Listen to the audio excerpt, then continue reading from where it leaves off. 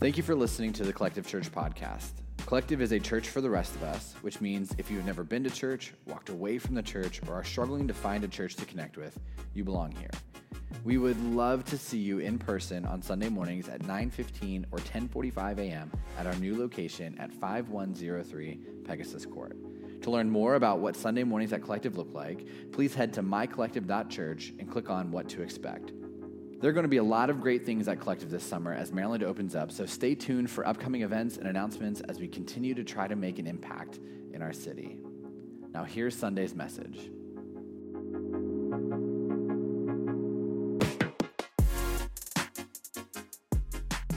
So today we're doing something a little bit different with today's message because it's not actually a part of a sermon series. With it being July 4th, we didn't want to end a series or start a series today, so it's kind of a one-off. And before I get into today's topic, I want to talk about the next few weeks. Next Sunday, we're going to kick off a new series called Based on a True Story. And each week is going to be a different story from the Old Testament of the Bible, and we're going to see what those stories can teach us about God and faith. And so I'm going to kick off the series next week, and then I'm not going to preach for the next 4 weeks. And I do this every summer. I take a preaching break to catch my breath and really to focus on the future. During this time, I'm going to be working through the end of the year sermon series as well as planning out all of 2022.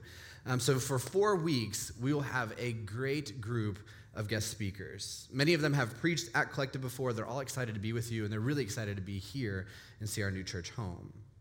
Now, typically, I don't tell people when my preaching break is, try to throw you guys for a loop, but I'm telling you this year because I know you all genuinely care about me and my family, and I don't want you to be worried. This is a planned break. I am probably mentally and emotionally healthier than I've been in a very long time. And I just need time to think about the future, to spend some time with my girls, and really to spend some intentional time listening to God and figuring out what he's going to ask us in the next season of our church. And so I'll be around. You'll probably see me at Collective. That's because I don't like going to other churches. I'm just being honest. A lot of my friends and colleagues, when they do their preaching breaks, they go to other churches, but I have never enjoyed that. My kids love it here. Their friends are here.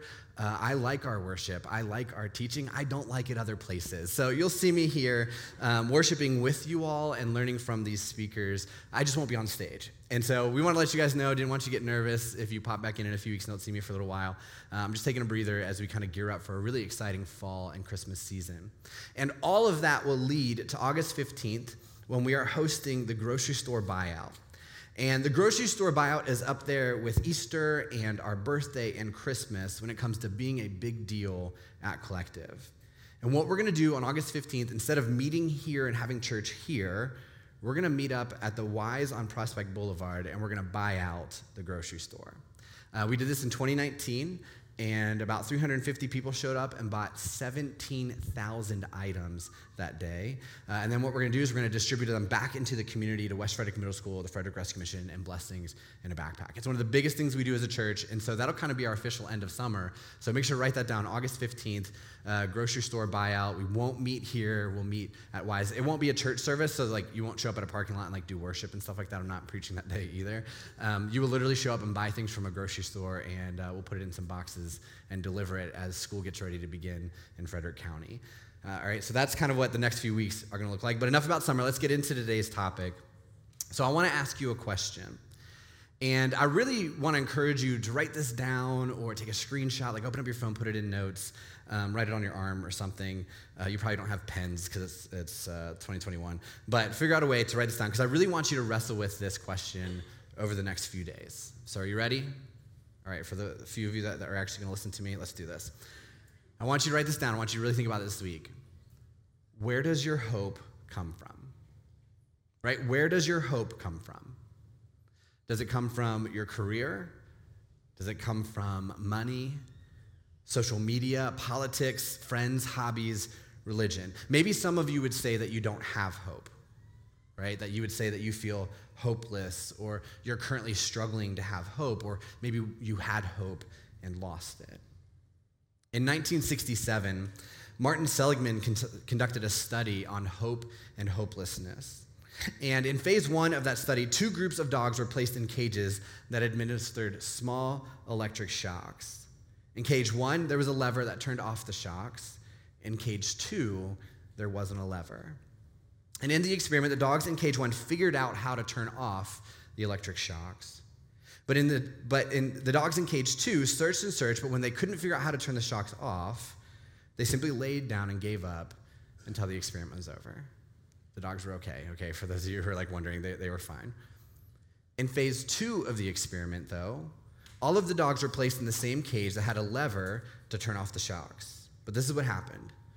The dogs who were originally in cage 1 with the lever that turned it off searched and found the lever to make the shocks stop in phase 2. But every single dog that was in the second cage that didn't have a lever originally gave up immediately. They didn't even try to figure out a way to stop the shocks.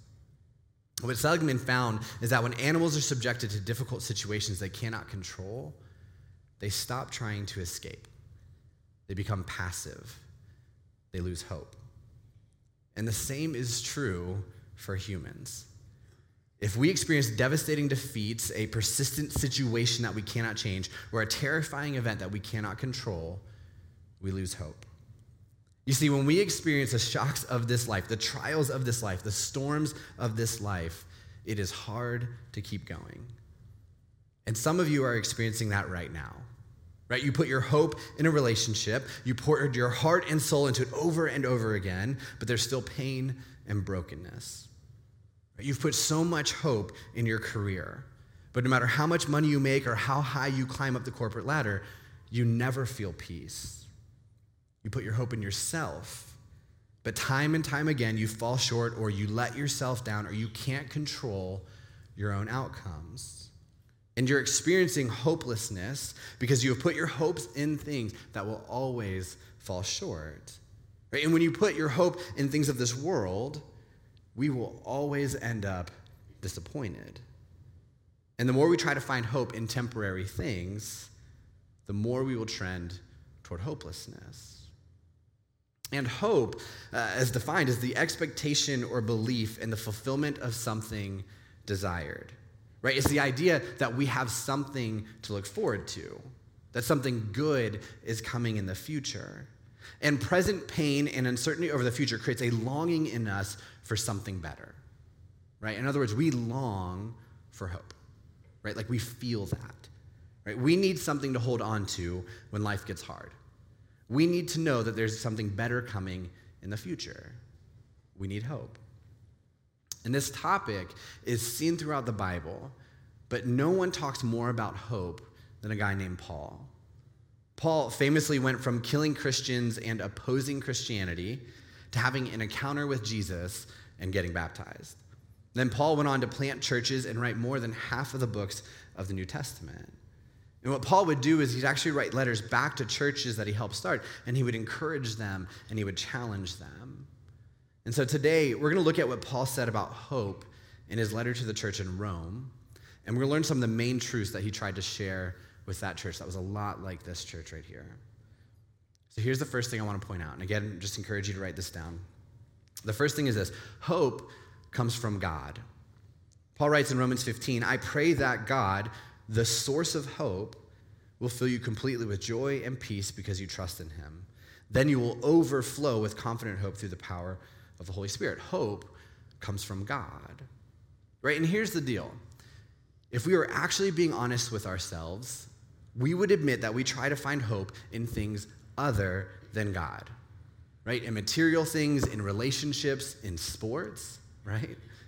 And that makes sense because we live in a society that tells us that bigger, better, shinier our things are, the happier we'll be, right? The more peace we will have, the more hope we'll have. But a car can't bring real hope, right? It just can't. It can bring a feeling of contentment and exhilaration, but not real hope because cars break down. They lose value. They can be destroyed by other people, right? Financial stability can't bring hope. It can bring a level of security and a level of ease, but not real hope. Financial security can be lost in a recession, in a pandemic. Something completely out of our control can take that away from us. A relationship can't bring hope because someone else's abilities are limited to what he or she can control. Right? The team you root for, sorry guys, can't bring real hope. Right? At the end of the year, every team but one loses, and the team that wins rarely wins again the next year. Or you root for the Orioles, and they win the World Series in 1983, 3 years before you're born, and they never win one again, okay? I'm going to die without winning a World Series. And listen, if your hope is still in the Orioles, you have bigger issues. They are not going to be solved today, okay? I'm sorry. Just be a Nats fan. It's okay. No one's going to judge you here. I will. Stick with us. We're going to win one day. My children will one day see the Orioles win a World Series. But hope comes from the one who created it, right? Real hope comes from God. God is the source of hope. The second takeaway, we're actually going to jump out of the book of Romans for a second, but stick with Paul and then jump back in. But the second thing is this: hope hinges on the resurrection. In 1 Corinthians, this is what Paul writes. He says, "But tell me this, since we preach that Christ rose from the dead, why are some of you saying there will be no resurrection of the dead? For if there is no resurrection of the dead, then Christ has not been raised either." And so basically what's happening is that there were Christians in the church in Corinth who believed that Jesus had resurrected from the dead, but they did not believe that there would be spiritual resurrection of individuals, right? Meaning they didn't believe that people who put their faith in Jesus would go to heaven when they died. And Paul is telling these people, he's telling this church, if we can't experience resurrection, then why say that Jesus did? Right? Because Jesus resurrected from the dead to prove that we could be forgiven and our relationship with God could be restored. And then Paul takes it a step further. He says, and if Christ has not been raised, then all of our preaching is useless and your faith is useless. Right? If there isn't a resurrection, we are all wasting our time. If there isn't a resurrection, what we're doing right now, is meaningless. Worship is pointless. The church is pointless. The Bible is pointless. If Jesus didn't resurrect from the dead, there is no point in faith. He continues, and we apostles would all be lying about God, for we have said that God raised Christ from the grave. But that can't be true if there is no resurrection of the dead. And if there is no resurrection of the dead, then Christ has not been raised. And if Christ has not been raised, then your faith is useless and you are still guilty of your sins. In that case, all who have died believing in Christ are lost. And so what Paul does, he doubles down, right? He's actually repeating himself, which really isn't Paul's style.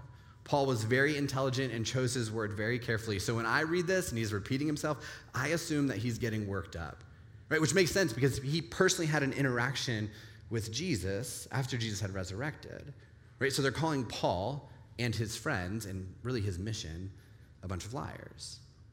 So he reiterates what he's saying. By the way, does anybody do this when they're angry? I do this all the time when I'm upset. I'll say the same thing 50 different ways, right? I will throw in similes, metaphors, anecdotes, synonyms, everything I can think of to try to explain the same thing over and over and over again of why I'm frustrated. It drives my staff absolutely nuts. Some of you are nudging the person next to you. Don't do that. They're just going to explain to you 50 times why they didn't like that. But that's what Paul's doing, right? He's trying to make it so clear that if Jesus didn't resurrect from the dead, then everyone who claims to be a Christian is lost. And then Paul says this, and this is what I really want to point out. He says, and if our hope in Christ is only for this life, we are more to be pitied than anyone in the world. If our hope in Christ is only for this life, we are more to be pitied than anyone in the world. Right? If our hope is only for our time on earth right now, right? If our hope is only found in the here and now and not in eternity in heaven, not in eternity with God, then we're fools. Then we don't really have anything to hope for, right? Because our hope hinges on the resurrection. And if there is no resurrection, there is no hope. Paul continues, but in fact, Christ has been raised from the dead. He is the first of a great harvest of all who have died. So you see, just as death came into the world through a man, now the resurrection from the dead has begun through another man. Just as everyone dies because we all belong to Adam, meaning we're all humans, everyone who belongs to Christ will be given new life. right? At the heart of hope is the resurrection of Jesus. Because the resurrection of Jesus is what proves to us that we can experience new life. The resurrection is the proof that we can be forgiven. The resurrection is the proof that we can be made new. The resurrection is the proof that we can experience resurrection in our own lives, where dead things get brought back to life. But most importantly, the resurrection is the proof that we can spend eternity in heaven, and that is where hope truly is found. Right? And Paul actually says this in Romans. This is what he says. But with eager hope, the creation looks forward to the day when it will join God's children in glorious freedom from death and decay. For we know that all creation has been groaning as in the pains of childbirth right up to the present time. And we believers also groan, even though we have the Holy Spirit within us as a foretaste of future glory. For we long for our bodies to be released from sin and suffering. We too wait with eager hope for the day when God will give us our full rights as his adopted children, including the new bodies he has promised us. Right? Our hope is tied to the day when we will be released from sin and suffering in this world, when we will be released from death and decay, when we will be released from this life and we will be ushered into the kingdom of heaven. And because Jesus resurrected from the dead, we know that we can experience resurrection for our own souls.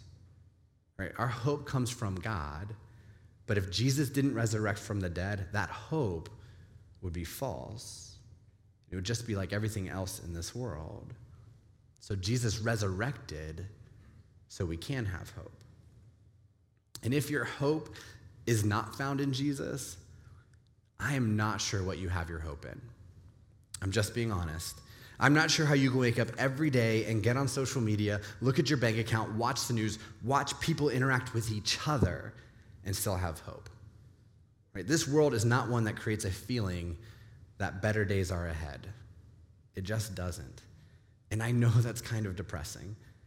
But even Paul says that if our hope is found in this world, in this lifetime, then people should have pity for us. Because real hope is found in the truth that God promises that we can spend an eternity in heaven with him. And that eternity is perfect. It doesn't have pain. It doesn't have sorrow. It doesn't have bills. It doesn't have failure. It doesn't have loss. And that's what our hope should be rooted in.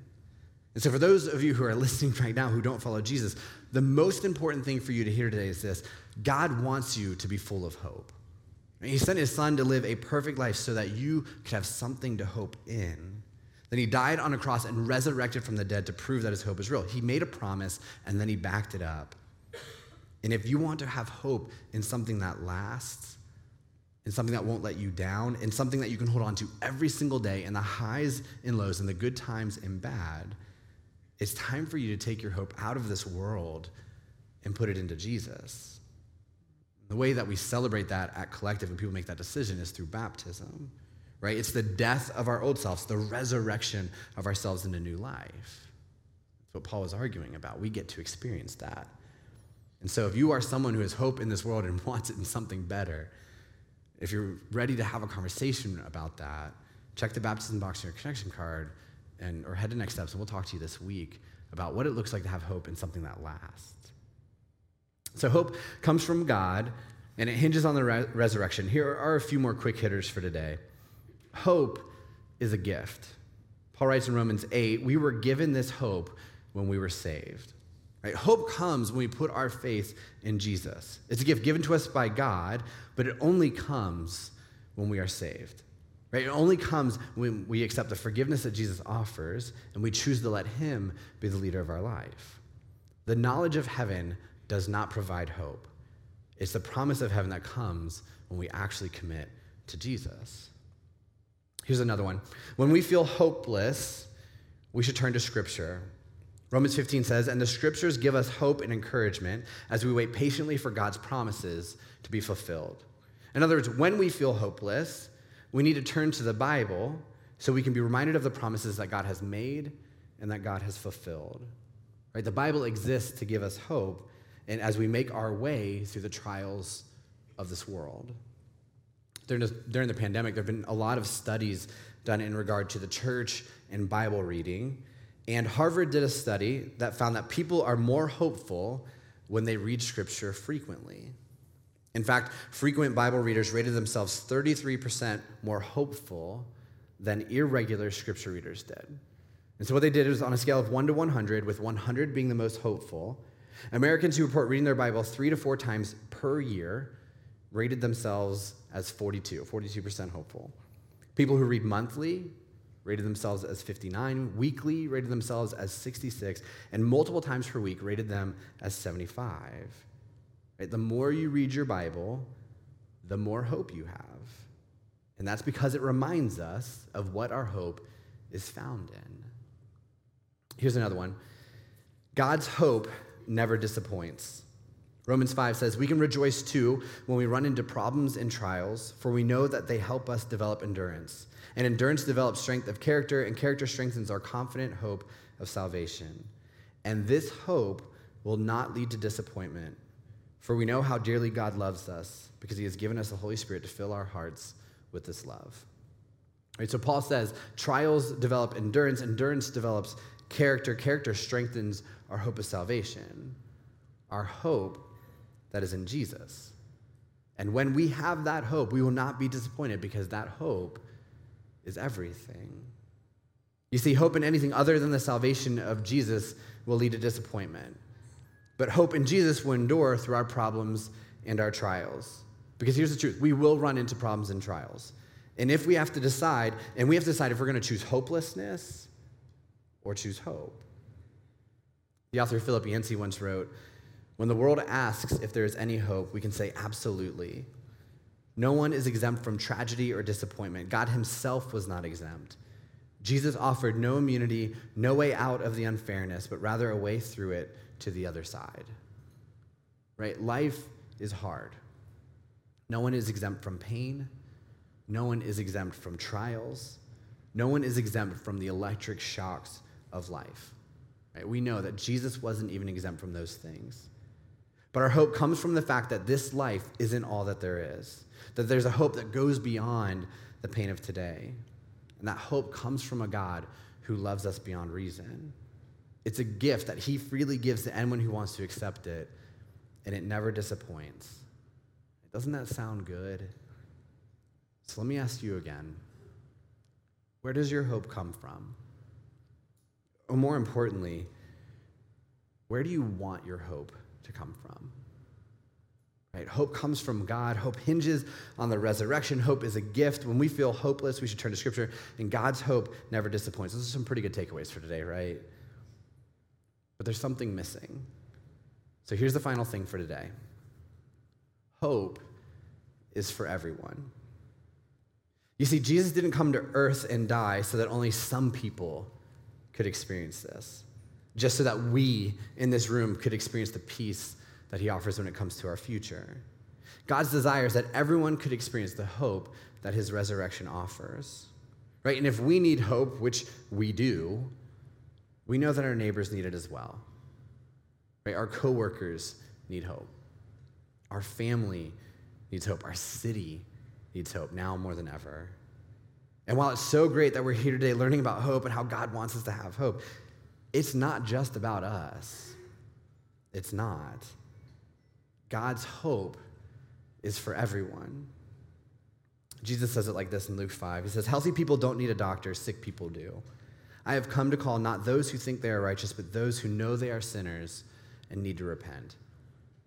The truth is, Jesus came for people who are longing for something more.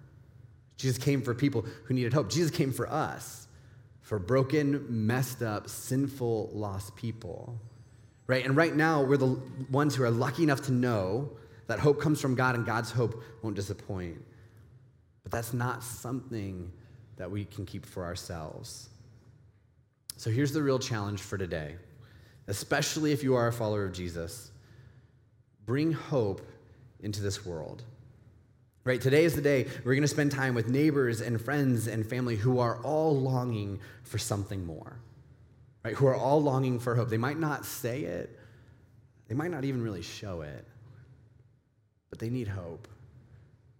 So grab a beer, grab a hot dog, make a plan to meet up and watch fireworks, blow things up together, and show them what the hope of Jesus looks like. and how that impacts your marriage, and how that impacts your career, and how that impacts your life. Because here's the truth. People need hope right now. And those people in your life won't know how good the hope of Jesus is unless we choose to share that with them, unless we choose to bring that to them. One more thing Paul wrote. This was in a letter to a guy named Timothy. He says, "For our hope is in the living God, who is the Savior of all people, and particularly of all believers." Our hope needs to be found in God, and God's hope is for everyone. Let's pray. God, I think all of us have a tendency to hold on to things that don't last. God, that intentionally or unintentionally, we choose to put our hope in things that we know will only leave us disappointed in the end. God, whether they fall apart like material things or we try to find it in people who are broken and lost and who are imperfect just like us. And so, God, we need to figure out where we're going to put our hope. God, we need to figure out when we wake up in the morning, what are we really longing for? What are we really looking forward to? So, God, we're thankful that hope is a theme seen throughout the Bible. And it's something that Paul talked about to every single church he visited, to every single church that he started, God, because he knew people would go through trials. God, he knew that we would go through hard times and we would start holding on to the things that don't last. So, God, he tried to turn their attention back to you. God, we are just like that church in Rome. God, we're just like that church in Corinth. We are struggling to figure out where our hope is. God, we daily need to be reminded that it comes from you and you alone. God, we are so thankful for the hope that you offer. God, that it leads to new life, that it doesn't disappoint. God, that the Bible exists to remind us every single day what hope looks like and where it comes from. And really, God, that this world, as hard as it is, doesn't have to be it. So, God, I pray this week that we don't just hold on to the hope that you offer, but, God, that we bring it into our communities. God, people have been struggling for a really long time. God, we're struggling. Pandemic did not make that easier. God, we know that the people around us need something better to hold on to. And God, we know that's you. So give us the courage, give us the opportunities today and this week to bring that into our world. God, we love you and pray these things in your name. Amen.